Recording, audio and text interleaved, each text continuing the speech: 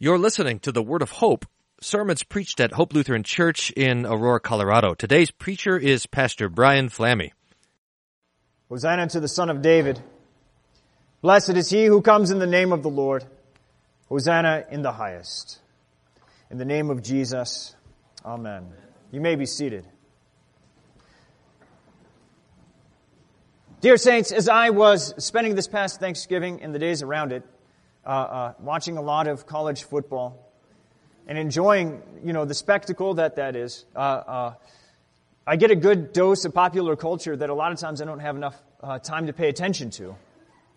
And one thing really settled in on me that I think that you need to realize as well, and that's that the days of cultural Christianity are well past us. They are over. The common ground that used to exist between Christendom and culture has long since disappeared under the rising tides of hedonism, which is the idolatry of pleasure, and secularism, which is the idolatry of the idea that there is no God. And the very fact that you are baptized, your baptism, it precludes the possibility of being able to fade into the background. Your Christianity is showing. Your neighbors notice it. They notice when you don't make sacrifices to their gods. When you abstain from the lusts that other people indulge in and call good, it in fact threatens your neighbors. Now, why is that? Why do they feel so threatened by Christians who talk about loving God and loving their neighbor? It's because of what you say about God's law, that you stand under it, that it is divine, that it is not only true and obtains, in you, upon you and on your life, it also obtains to all people. It binds all people. You confess an inconvenient truth to the world, and that is that your God is jealous. He desires faith and obedience. And He promises to judge the faithless and the wicked. And whether you like it or not, you need to know that a case is being assembled against you. And if not by a court of law, then certainly by your coworkers, your friends, and your family. All the people that may not go to church with you, that you still eat and drink with on Thanksgiving and Christmas. The question is, what will you tell them? What will you say when somebody asks you, why is it that you are a Christian? It is wonderful that we have set before us a picture this morning in the gospel lesson.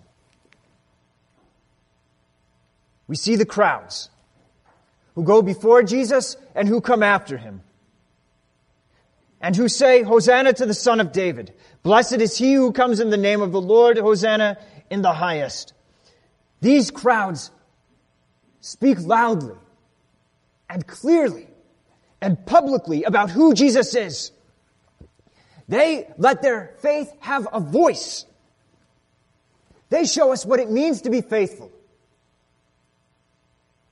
They show us that our faithfulness is bound up to our confession.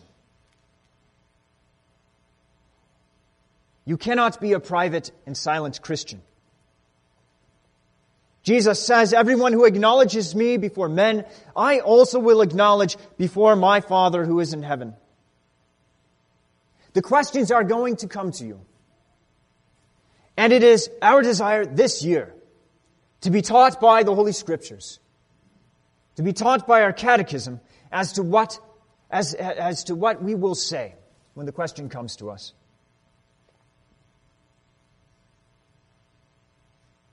As saints who go before and come after Jesus,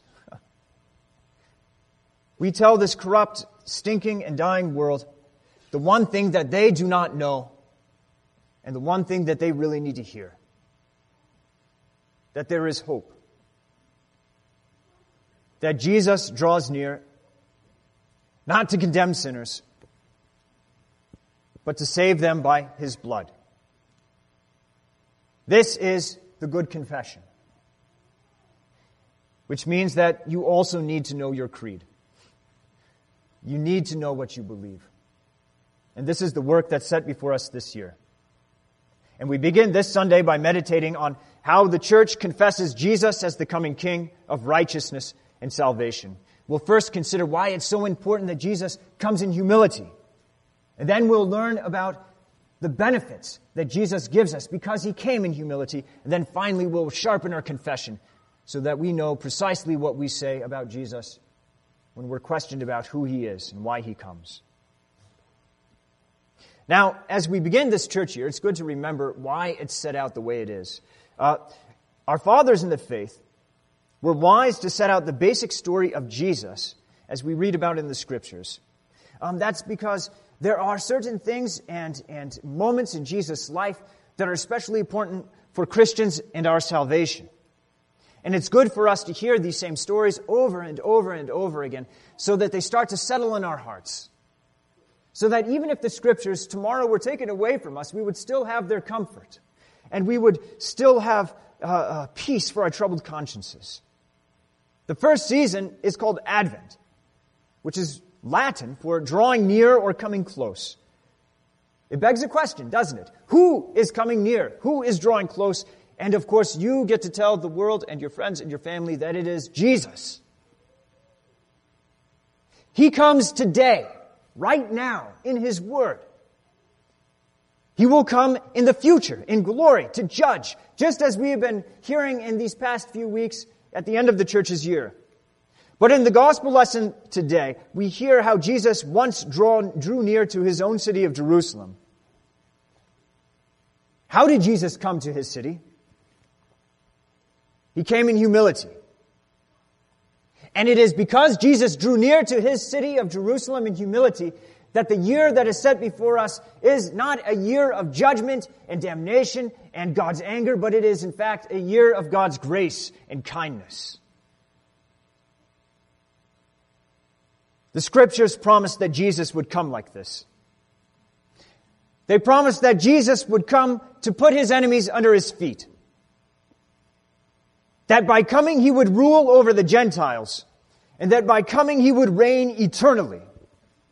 Now you would expect such a glorious entrance for that kind of reign that would put Trump's elevator to shame, but that is not what Zechariah tells us to look for. He says, "Rejoice greatly, O daughter of Zion. Shout aloud, O daughter of Jerusalem. Behold, your king is coming to you. Righteous and having salvation is he, humble, and mounted on a donkey, on a colt, the foal of a donkey." Jesus comes in humility because His enemies, our enemies, they can't be beaten back by swords or bought off with money. When a king comes and subdues the whole world, what really does he have? He has a little bit of land. He has some influence over the hearts and maybe the lives of people. But has he overcome his sin? Has he overcome your sin? How about death? Has he overcome death by conquering the world? Has he overcome your death? The answer, of course, is no. Jesus rides through the gates of Jerusalem in humility because he desires to fight a battle that is very strange, that is unlike anything that the world had ever seen before. Jesus comes in humility because He is putting Himself underneath God's judgment. Divine justice, which we learn from the law, the Ten Commandments, demands that sinners pay for their sins. But Jesus rides through the gates of Jerusalem in humility because He bears your sins. He takes them from you. And He carries them to the cross, where He wants to suffer your punishment, your hell. He wants to die your death. These are strange weapons. From the cross, He fights back against unbelief by speaking words of forgiveness. He holds back the anger of God by bleeding. And He sets aside hell by dying. This is how God establishes His kingdom of grace. Can one man's death pay for the sins of another? No. But Jesus is no mere man. He is God's Son in human flesh. He sheds divine blood. And in that way, your sin, your death, and your devil are put under His feet. Jesus does come to us today in His Word.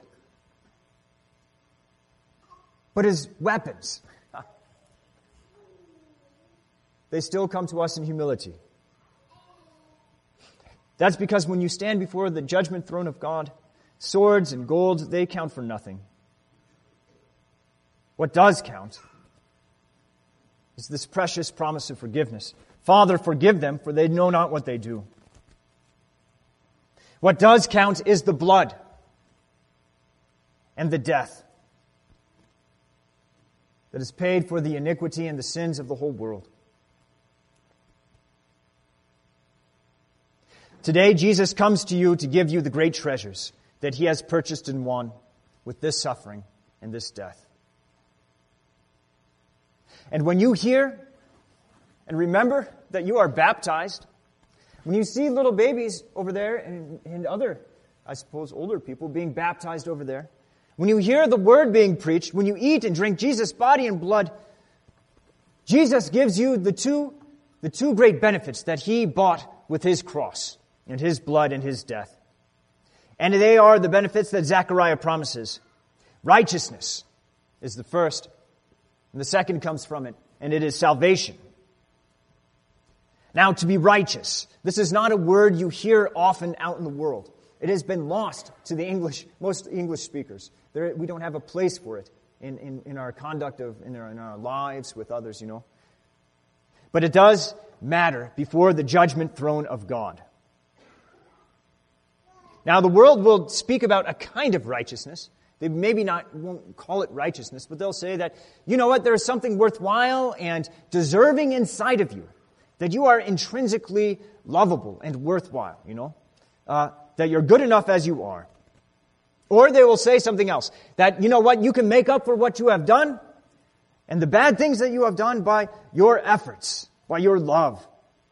Just as sometimes you hope to raise up your reputation in the eyes of others by doing things for them, by saying things you think they might like, you're tempted to think by the world that maybe this also counts before the judgment throne of God. But it doesn't work. The fact is, you are corrupt from the moment of your conception. That before the judgment throne of God, even at that moment, you deserved nothing but destruction and death.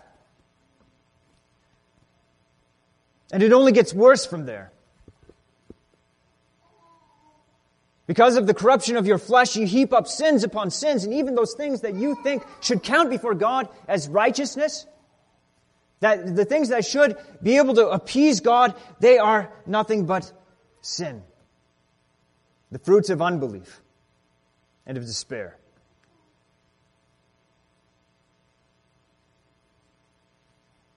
As God is holy, He requires you to be holy.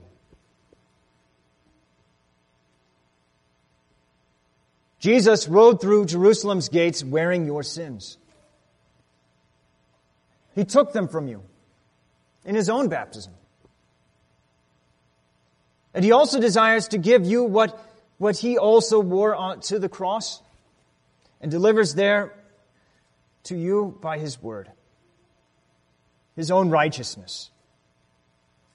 That you obtain not by doing enough good things to make God happy, but that you obtain by faith, by merely believing what Jesus promises to you. This is precisely what was promised by Jeremiah. He said that the Lord would be called our righteousness. You don't have your own righteousness. You cannot have your own righteousness. You need another's righteousness. You need the righteousness of Jesus. And you have it by faith, by trusting in Him, by believing Him. You have all of Jesus' purity, all of His holiness. You have all of His good works, and you have all of the Father's love. These are the garments of your baptism, and your sin and your corruption cannot soil or destroy these garments. The second benefit proceeds from the first. Because Jesus has made you righteous, and because God, your heavenly Father, sees you as nothing but righteous for Christ's sake, you are spared His anger. There is judgment and destruction that is coming upon this world, but it is not for you. You have salvation. You have hope. That even though everything in this world and existence will pass away, the word that God has spoken to you in your baptism will not pass away. This is the hope that the world does not know and that you possess now by faith. So what should you do now that you have obtained this righteousness and this salvation? You live and you speak as somebody who has been made righteous, who is justified by the sins, from their sins, by the blood of Jesus. You speak like somebody who has the hope of everlasting life, even through the resurrection of their own bodies. You even take a hold of God's law, the law that the rest of the world is terrified of, and you see it no longer as a means that is used to destroy you, but as a treasure that instructs you in love and guards you against the works of darkness from which you were redeemed.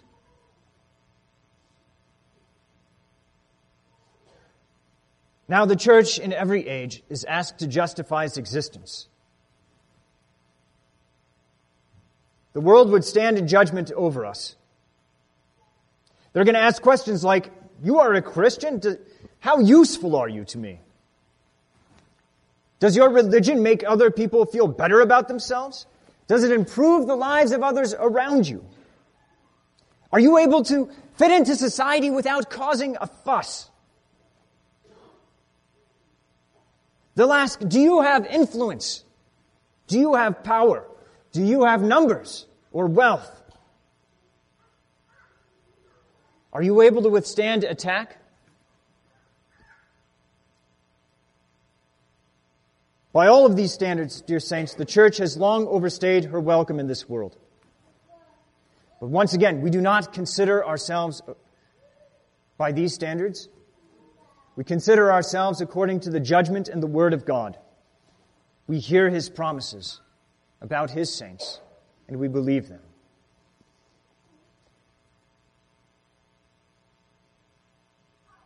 When God says you are righteous, that you have obtained salvation, you say Amen. Jesus doesn't come into this world as a king of this world. Jesus comes into this world to bring a better kingdom. A kingdom of grace and peace with God. And you see this kingdom, not with your eyes, but you perceive it with your ears. And so you are drawn near to Jesus, where you hear His tender invitation of God's love and His mercy. And so this year in Christ's church, we learn to be like the crowds around Jesus. We're not afraid of Jesus, nor are we ashamed of Him. Instead, we come close to Him so that we can confess Him loudly and clearly. And let the world see it. Let the world hear it when we gather around the Lord's Word and His sacrament. Because they will see and hear something that they do not know and they cannot know. That there is hope. That there is hope for sinners. It never looks like much. But this is how the Lord comes to save us with righteousness and salvation. The Lord grant us faithfulness so that we would never be ashamed of our humble King, so that we may always meet Him with confidence, especially when He returns in glory. Amen. May the peace of God, which surpasses all understanding, guard your hearts and your minds in Christ Jesus unto life everlasting. Amen. Thank you for listening to the Word of Hope. We hope your time with us was one of joy and peace in hearing the Lord's Word and kindness. If you have questions about anything you heard on today's broadcast, please don't hesitate to contact us at office@hope-aurora.org or call the office at 303-364-7416. For more information about our congregation, for locations, service time, and schedule, please visit our website at www.hope-aurora.org. Thank you for listening to the Word of Hope.